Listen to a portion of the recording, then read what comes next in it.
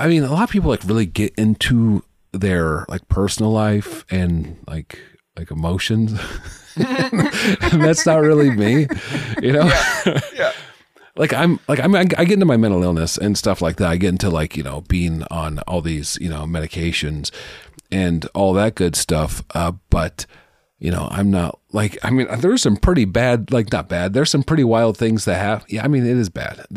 My mom died and I had to move back to Omaha. Yeah. And so, I mean, like, yeah, some bad things that happen, but I don't talk about it because, I mean, I can't imagine, like, at least the way that I do comedy, I can't imagine making that fun. I mean, I know other people could. I've seen it. I've seen people do, like, really traumatic stuff and make it very funny, but I can't, like, my last joke I wrote was about the NFL draft. Like, that's just not how my brain works.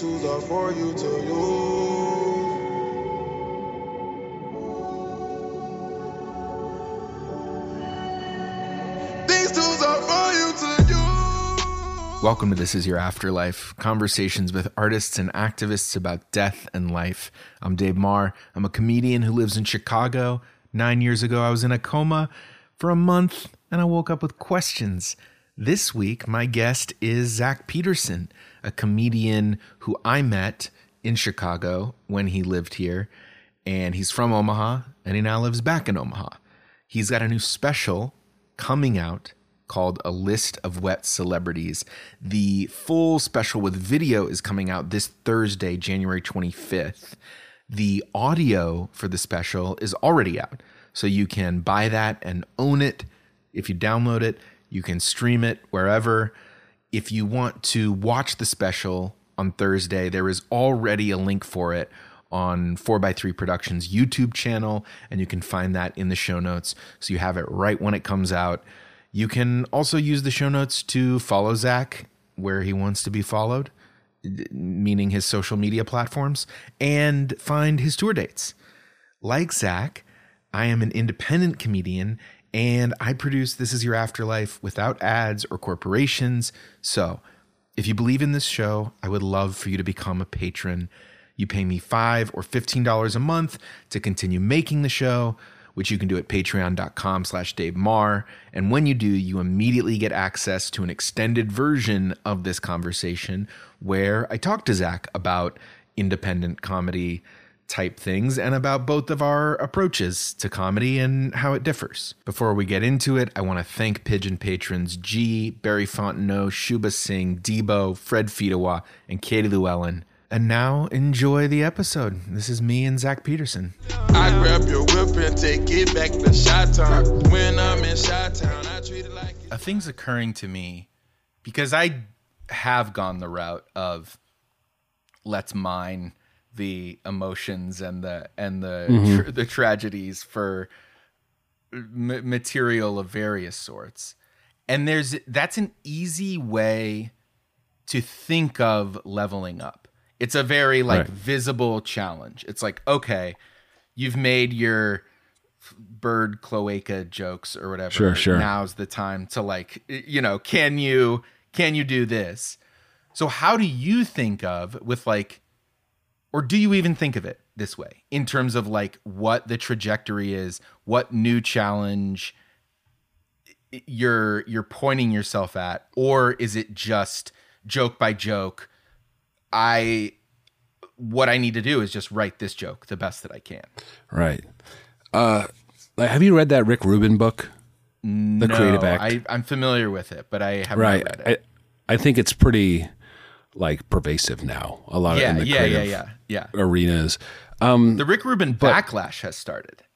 Really? Yeah, a lot of people just being like, what does this guy do? And it's it's like, I get it, but I'm also like, I like both sides. Yeah, but go ahead. Sorry. Right.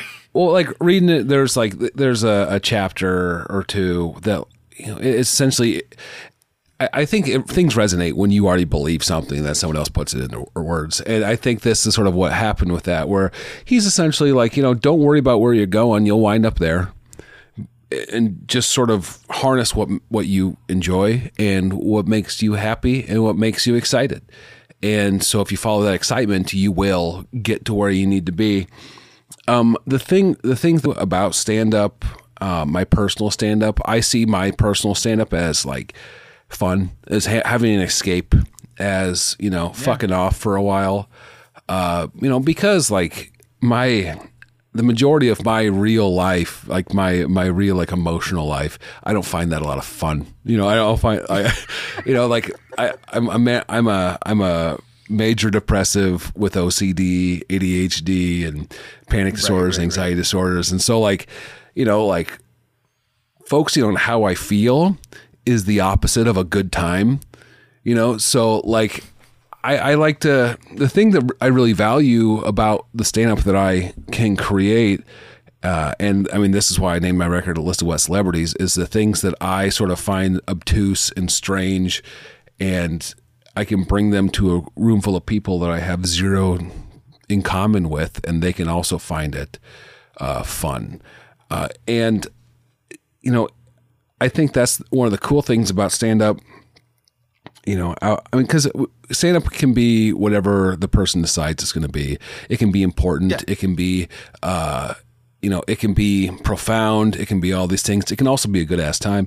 And that's all I'm trying to do. Because, you know, we're all like sort of connecting all these consciousness in one room to like agree on one thing, which is so difficult to do. And mine happens to be, let's get as stupid as possible and just have a good time. And if I ever stumble upon something that someone may find important or someone may find, you know, like profound in whatever way, that's cool, but that's not on purpose.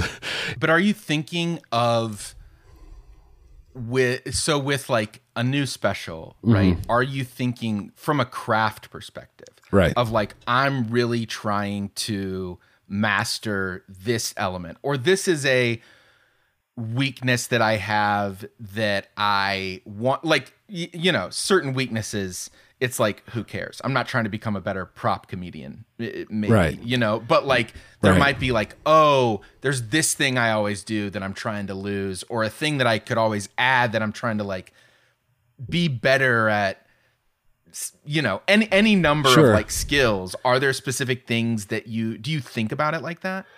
I don't. I think I come at it more of like a way of, like Devo or Neil Young or Frank Zappa, where I'm just going to do something I see as different, and I'm going to try to chase these ideas and see if they can come to fruition in any way. Like, and I think of Neil Young because of especially his stuff in the 90s, where he just sort of went wild and did all these like strange albums about, you know, Pink Cadillac, which is rockabilly, his Trans album, which was all computer, like techno, not techno, but like, you know, electro rock before that was actually a thing. After he released Harvest, he said, you know, the Harvest put me in the middle of the road, and now I'm going to aim for the ditch. Yeah. And his next three. So I sort of want to, like, when I view how I'm doing these things, I want to do the things that speak more to who I am and my sense of humor. And, you know, and I like to think of my perspective and purview as being more so in the ditch, and then take that and have it be accepted by every single person I can. Well, I was going to say the ditch is hard to market, dude. Right, exactly. But I mean, but that's my challenge, right? Yeah. Like, I mean, think of how Butthole Surfers had a top 10 hit in the 90s, or I mean, there's always those things of those real like left of center bands and artists that sort of get into the culture just by doing what they've always done, and I'm in Omaha, Nebraska. I'm not going to be on Comedy Central anytime soon unless something remarkable happens.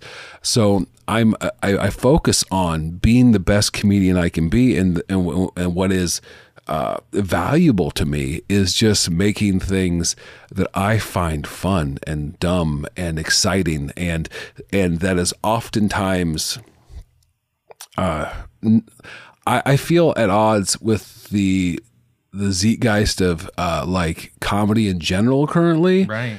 So if I just continue to make things that are for me and other people like them, then I am excited and I am happy. But you're trying to make a living too, dude. Yeah, but I also sell DVDs on eBay. So, like I'm fine. You've got like two merch tables, like one for the for I the wish, comedy dude. stuff. That'd be so fun. Paint your hell. A custom hell designed to torture you. Yeah, it would be uncomfortable. I mean, I'm a big comfort guy. I love, nice pair of athleisure wear. Okay. Dog hair everywhere. Like I don't dislike pets. I just really can't stand dog hair, like being hairy in that way. Mm-hmm. Everyone would be mad at me. Like what they're just type of mad? For a specific type of thing? Well, they won't tell me. That's the thing. Like I know everyone's angry at me, but they won't tell me. We can't talk about it. And that's really upsetting. I don't know. I mean, like I'm not going like pain here. I'm not going like physical or like physical pain. Cause I mean, that's just, all my fingernails are like down too low. So it's like everything's just a little bit, like it's cut too much. You have hangnails and everything. Mm-hmm. You got toothache. Oh, dude, like a bad toothache. That's the worst in the world. Yeah. I'm all stuffed up. That'd be terrible too. And I'm imagining you in like a tuxedo covered in dog hair with all this. Oh yeah. Yeah. With the pants a little bit too tight. Mm-hmm. And so like, yeah, so it's like digging into you. So I'm not comfortable. Everything's really loud. I love quiet. I love like sort of the calm. So like, and there's a lot of people around and they're all mad at me. And like, I can't go anywhere. Like I'm like at a party where I don't know anyone and they're all mad at me and I don't know why. And I'm extremely uncomfortable, both physically and emotionally. Yeah. Parties come up so much in this question. Right. A party where you don't know anyone is like 80% of the world's idea of hell. Oh, it's terrible. And it's I think there's something about the expectation too, because a good party is so great, whatever your idea of a good party is. And there's such a fine line between like, you only need like 2 tweaks to make it a terrible experience. And so to have a terrible experience when you could be having a peak experience, there's just a huge chasm between those things. Right. Well, it's sort of like the proving grounds of your social ineptitude. And if you fail, then it's like, well, you were on the court and you went for a 3-pointer and you missed it. You airballed it and everyone hates you now because everyone's watching you and you get to like prove all these ideas about like your social graces and you get to prove that they're wrong. So everyone's watching you is a big part of it for you. Right. Well, I mean, just that everyone knows and everyone can talk to me, about it. Like everyone observes. Everyone's watching you attempt to make conversation, despite the fact that they're all in their own conversation. You believe that everyone secretly is out of the corner of their eye watching you fail to strike up a conversation with a stranger. Right. And they hate me for it. Yeah. Like, why is this guy here? Don't they know that he sucks for whatever reason? Yeah. Right. God, that would suck. What do you hope happens when you die? I like the idea of everyone sort of waiting by the finish line, where like your family is there, like your dead relatives are at the finish line and they're just resting and everyone can just rest. I love that idea, like whether that be heaven or whatever you want to call it. Like, I think that would be, the best. That would be, ideal, but I don't know if I believe in that. But if I got to choose, you ever listen to The Tree of Forgiveness by John Prine? No. Oh, like he has this, it was the last record he did before he died. Okay. And he just talks about like, when he gets to heaven, he's just going to do the same thing, but smoke a lot more cigarettes and, drink. And he's just going to play music and hang out with his friends. And like, that sounds nice, like, in heaven, like if there's an afterlife, I want to smoke cigarettes. Like, like I can't smoke cigarettes. I'm in my 40s, and I can't drink. It'd be great if I could smoke cigarettes again or vape. Did you go through a cigarette phase? Oh yeah, most of my life. Like I smoked cigarettes from I was like 14 to 26 or 27. That's not most of your life, dude. And then on and off every day since then. There'll be like years where I don't have a cigarette, and then there'll be like 2 years where I have like one cigarette every week. Yeah. Where, I'm not completely on either bandwagon. I'm not on the wagon or off the wagon. I'm just sort of. That's impressive, dude. One cigarette a week. I'm like, as an addict, I'm like, what do you get out of that, dude? It seems like a horrible limbo state. Yeah, I don't know. I mean, like it's impulse, right? It's like, oh, that guy's smoking. Maybe you'll give me a cigarette, and I'll have one. Like that was great, and then the next 2 days, I'm like, oh, I feel like shit. Okay. But yeah, I don't. I would see that and be like, okay, well, we're back on 6. Let's go get a pack. Yeah. Well, a lot of the time, like the way it has been going. I mean, not so much recently because I've really made an effort to care about my health for whatever reason. And I've been going. When I go on the road and I go on tour, I just like buy a pack of cigarettes at the beginning, and then afterwards I'd stop, and then be really grumpy for like a week, and then while I quit, I live with my long-term girlfriend, and she gives me shit if I smell like cigarettes, so that's a big deterrent. Yeah. Right. Yeah. I mean, she should. There's no good reason to smoke, but I mean, it's a deterrent for me. So if she's not around and I'm on tour, that's me getting crazy is having some cigarettes. Yeah.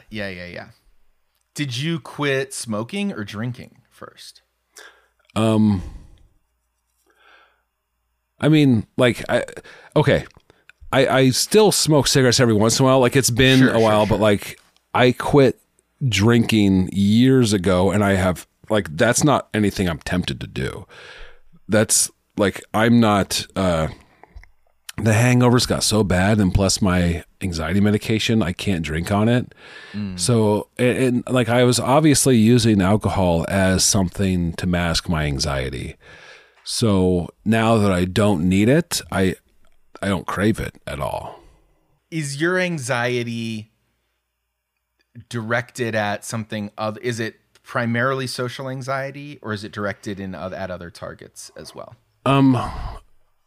There's a lot of social anxiety involved, absolutely, and I think that is probably the major part of it. But when it's coupled with OCD, no matter what I'm anxious about, I obsess over, and it becomes my whole being, right? Like if I think someone doesn't like me, then I become physically ill, or that's how it was back in the day, because it just keeps like on repeat in my head over and over again. For me, a big source of anxiety is wrapped up in this question, and it's to do with the cessation of consciousness. And so does that bother you? The idea of like lights going out of there not being a you anymore. Right. Do you have any panic around that? Not a lot. Really? It almost feels like a reprieve, right? Sure. Turn off the lights. Let's shut this shit down. It's like a restaurant that the food hasn't been good for years. Totally. I mean, like there's a great, great's the wrong word, but there's a long history of punching your own ticket in my family. And I understand. I get it. I don't think I'm in any danger of that. I don't think that's something that I have to worry about really, because I'm the first one in my family to get mental health counseling and all that, going to therapy and getting medicated and stuff like that. I think I'm more afraid of detaching from reality. Of like I'm more terrified of a Parkinson's or dementia. Like that sort of, that scares me a lot. Like the question of death sort of begs the question of, if there is an afterlife, if there is suffering or lack of suffering after death. And if, religion, spirituality, I don't know, but I really think that, it's like falling asleep, and you don't never wake up. There's just nothing. And if that's the case, I read this great book called Midlife. It is a philosophical guide to midlife crisis, where we are afraid of death because it is non-existence, but we have already experienced non-existence before birth. So if it feels the same way as existing before birth, then there's nothing to be afraid of. I know that argument, man, but it doesn't fucking hold water for me. It's like, I get you. I feel it right now, dude. Like whether,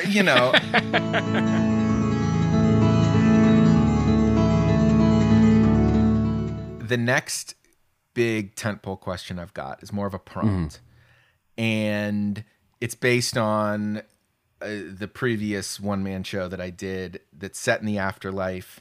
And in this show, I claim that in the afterlife, you get to fully relive one memory. And it's not that the others are wiped. It's just that one is especially vivid and you get to visit it whenever you want. But you have to choose one. And if that were the case, what memory do you choose? Wow. That's a hard one. Thank you. That's a hell of a question. Thank you so much. Man. Because that speaks to your values. What do you value? What are you chasing? What dragon you chasing? Maybe. Or it could be the first thing that comes to mind. Right. The first thing that comes to mind, I'm sure this is a common answer, is like a childhood Christmas, where it's warm, everyone's alive and around, and you see all like the people you're closest to, and everyone's in good moods, and there's good food, and there's a fire in the fireplace, and there's no expectations about getting anything done. We can just sort of exist. That's my first thought. Another thought would be like a New Year's Eve party in my 20s, where everyone is getting along and, having a good time and singing songs and, all good vibes. So that's so wild that you would choose to live in a party. Yeah, but I know everyone at that party. Yeah, no, of course. But it speaks to the risk reward of the parties. Right. And that's why it's high tension. But I think it sort of serves the same thing as sort of a belonging amongst a group of people. Yeah. A warmth, it sounds like. And I think you're... Like physical warmth. Yeah. And I think your 20s are a real... because they are sort of plastered with alcohol, like where you feel most connected to your friends. And the older you get, the more disconnected you become. At least that's how I feel. And I think it may be universal. It may not be universal.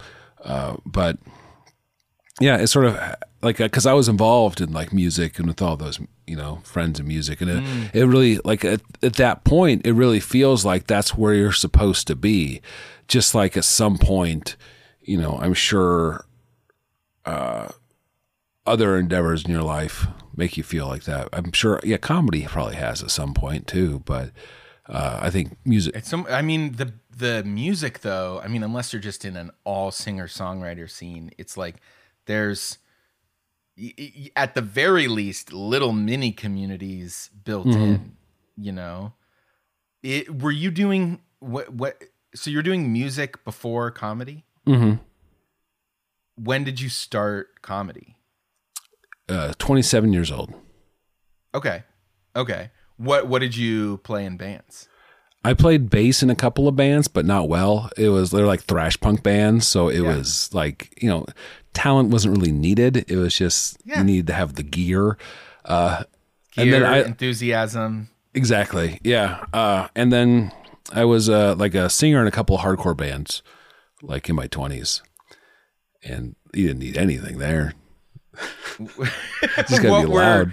What were those like? How would you compare thrash punk / hardcore parties to comedian parties? Similar. I mean, I always found like musicians and those types very sort of similar with comedians, because I think they're sort of doing the same thing. They're sort of chasing this artistic endeavor of something that they want to create, and then there's these larger goals and these ideals, and everyone's a little left of center, or at least they like to think they are. Mm-hmm. And well, depending on the punk scene. Right. Hopefully. Yeah. Well, I mean, where I was at the time, and it's just a collection of fucking weirdos in one way or another. It's a collection of, people that think they're doing something cool, something important, and, maybe they are. But it's people that are doing it for themselves. It's not for any expectation of no one's family is expecting them to get into a punk band or be a comedian. So it's sort of people are living what they want to do. Expecting not. Yeah, it's the exact opposite. Yeah. No one's ever got kicked out of their house for not doing open mics.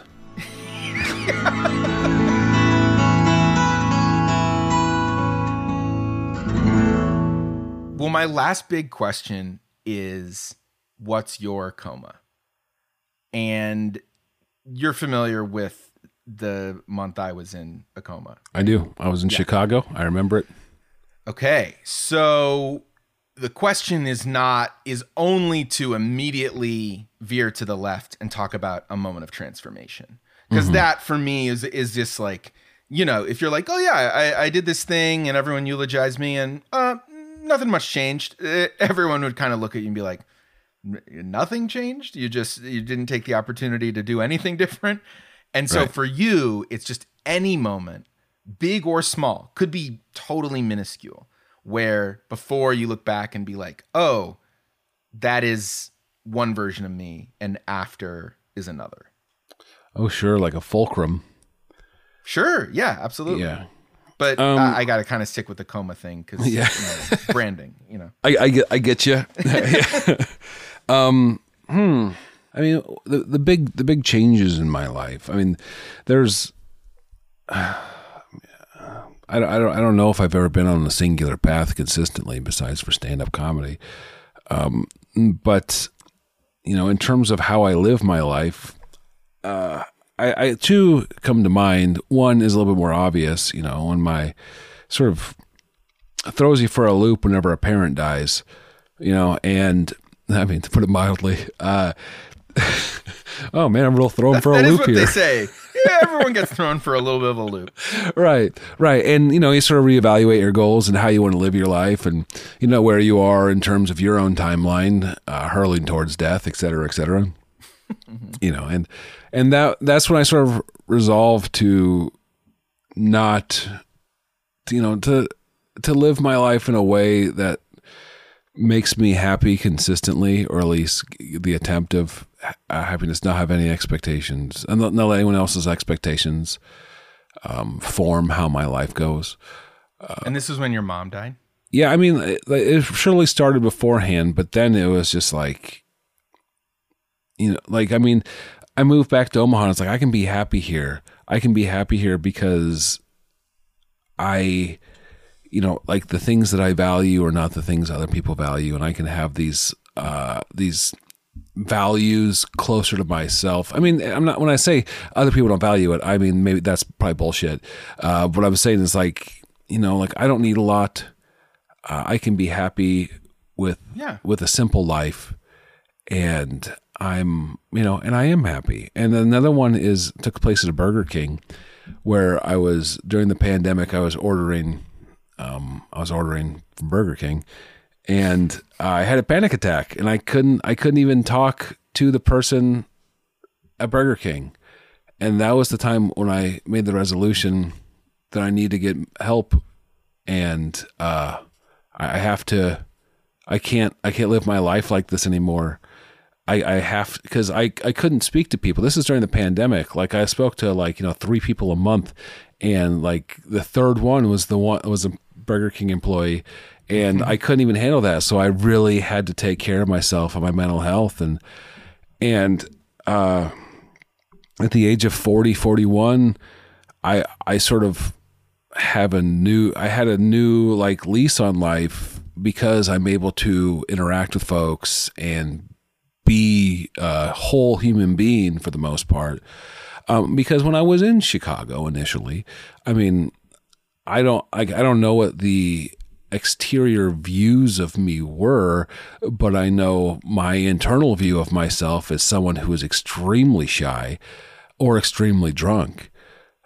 And that there wasn't much of a middle ground. So, I mean, to sort of leave that behind and leave that, the need for alcohol behind, and sort of exists as a actual real human being is, feels good. Yeah.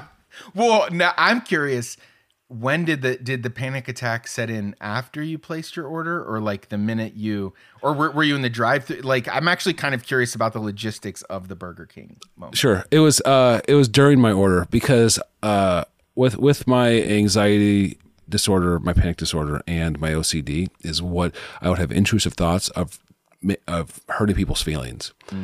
Right. I mean, I know in terms of intrusive thoughts, that's very low stakes. Sure. Yeah.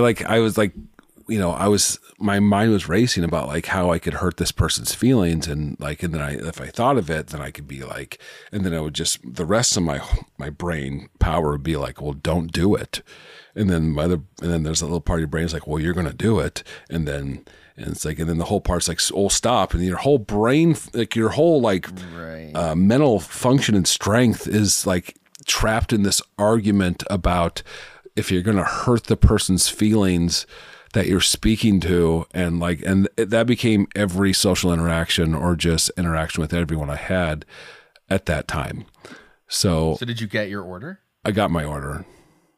Okay. Yeah, I mean, it was fine. I mean, but the thing, I was able to complete the order. I mean, don't get me wrong. If given the opportunity, I will get a Whopper at Burger King.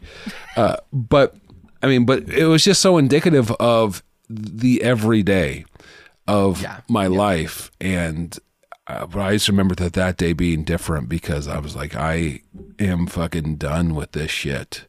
I mean, this low stakes.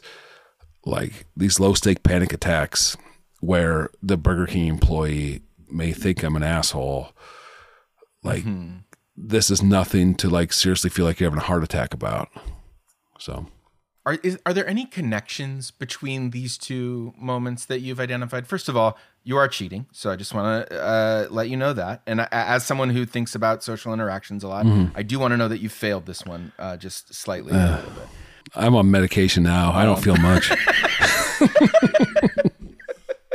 But I'm wondering if there's a connection between, because it sounds like layers of choosing things to make yourself happy. Right.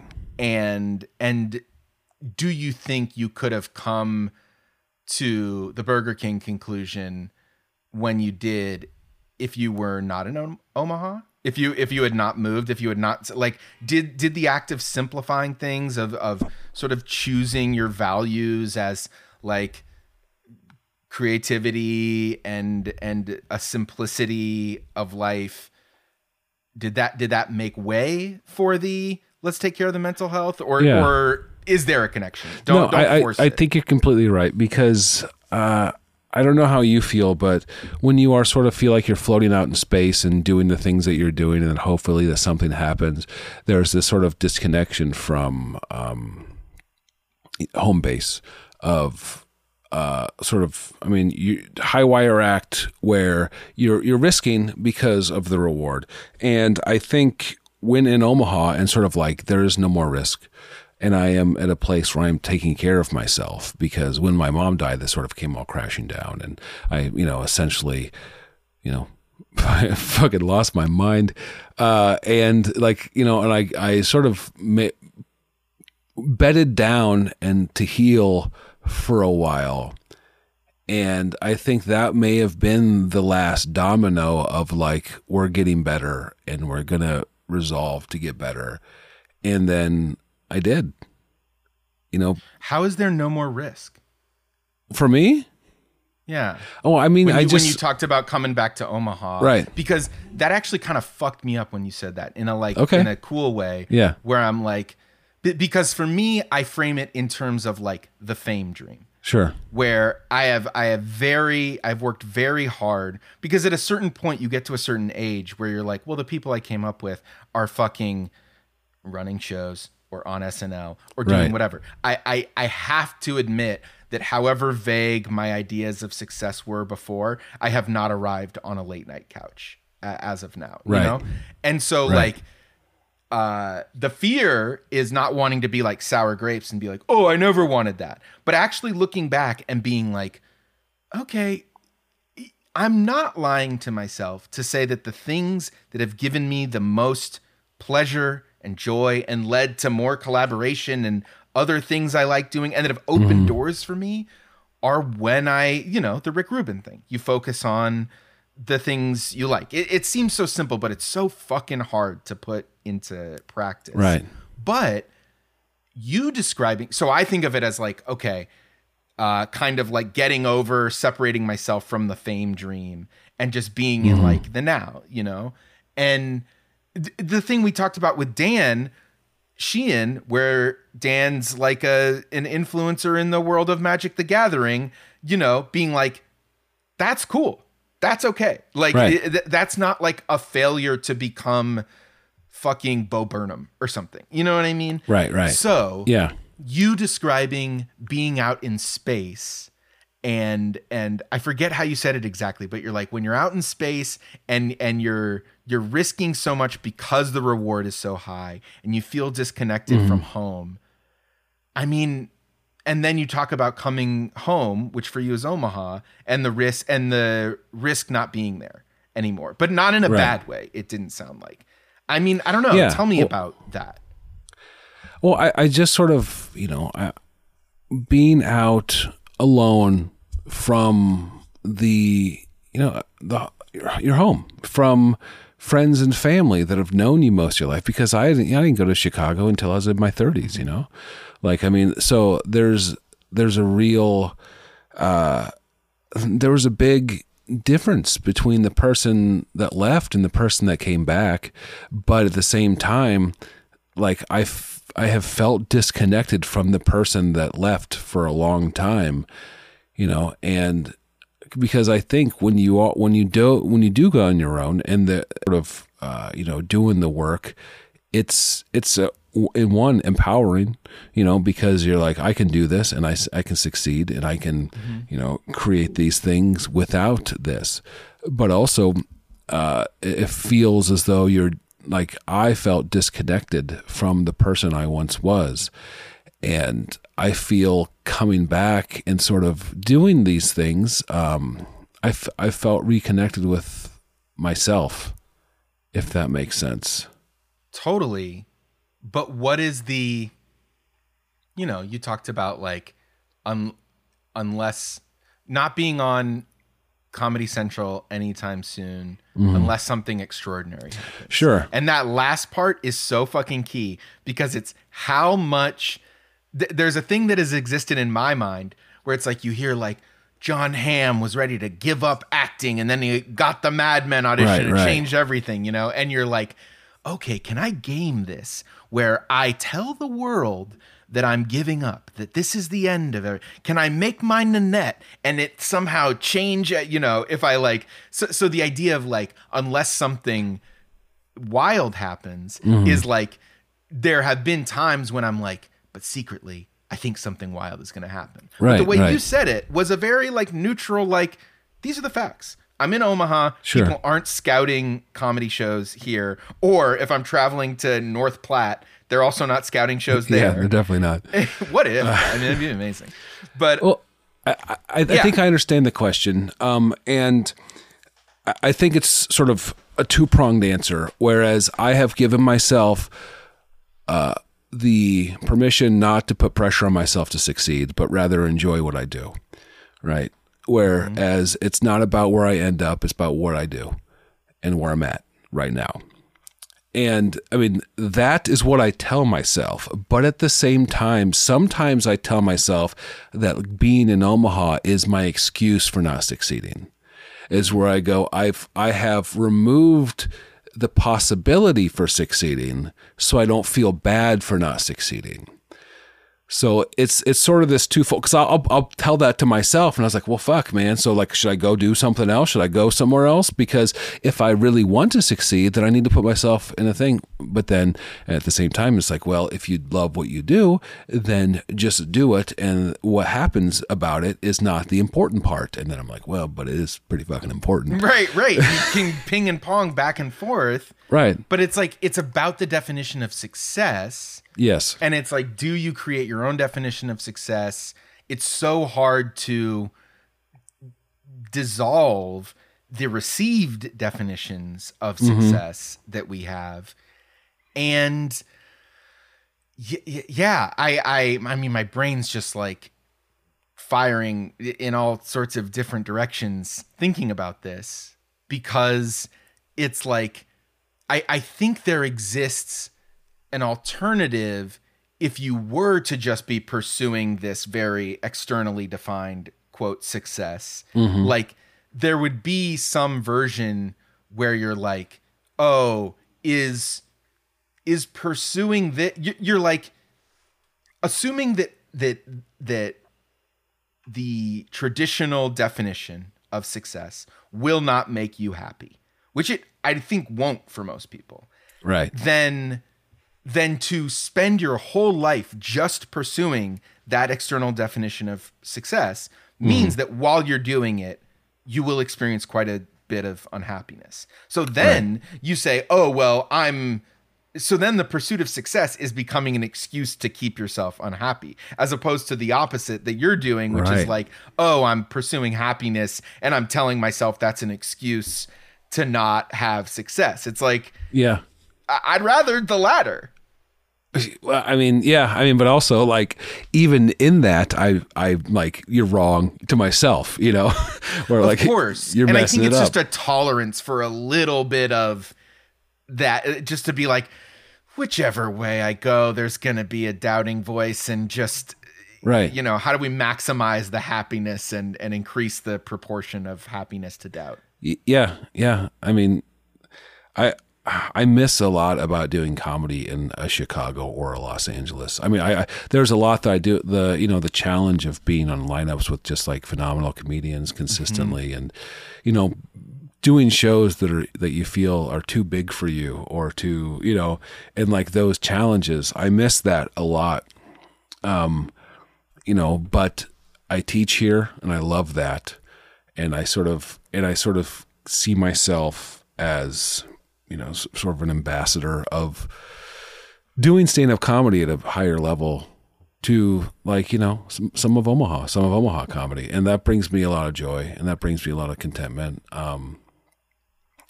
Although I would be lying if I didn't say I wanted more opportunity.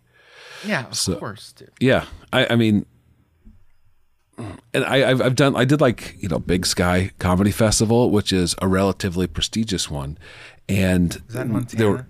Yeah. Okay. And there was like industry there, like agents and all that stuff. And then, the first question I was going to ask is, where are you from? Omaha. And they're like, oh, why? And I'm like, well, and then like, I'll talk to someone from like, a studio of, and I'm like, well, if they're ever around Omaha or anything, and they're like, okay, I'll let you know. And they're like, like, it's obvious, or there's like, I mean, like, it's not that they didn't like what I do on stage or who I am or anything. It's just like they know that logistically it's not going to work. So, I mean, that affects me in a lot of different ways. One is just like, the pressure's off. I'm not going to worry about it. I'm not right. I feel like I have to be okay with what I have. Well, and dude, if you're going to go the Neil Young driving into the ditch route, it just doesn't make sense to move back to LA for the hopes of one meeting you had with a big sky person who was fucking a little buzzed and like promising things to everyone who they even laughed once at. It's like, well, my ideal, I'd like to be the Butthole Surfers. And someone's like, okay, well, I'm looking more for a Miley Cyrus type. You know? Exactly. Yeah. Yeah. But I mean, but again, that's what I'm pursuing because that's who I am. And that's where I find value in myself and in what I create, you know, is having these ideas of, you know, I want my jokes to, and I want what I make to be specific to me. And I think living in a place that's hostile to art it sort of affects that. Like I want to be outsider art, right? Like the guy that makes like a bicycle out of tubas or some shit in Germany, and that's in like the Smithsonian or whatever. You're like, I want to do something like that, but we'll see what happens.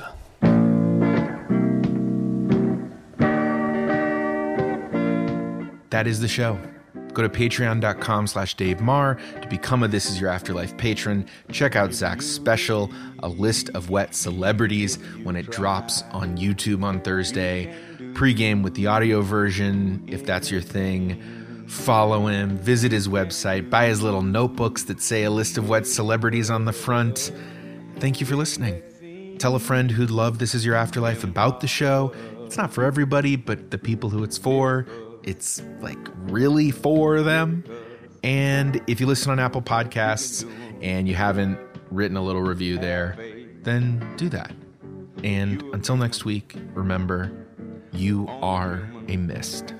And human beings, they do miracles.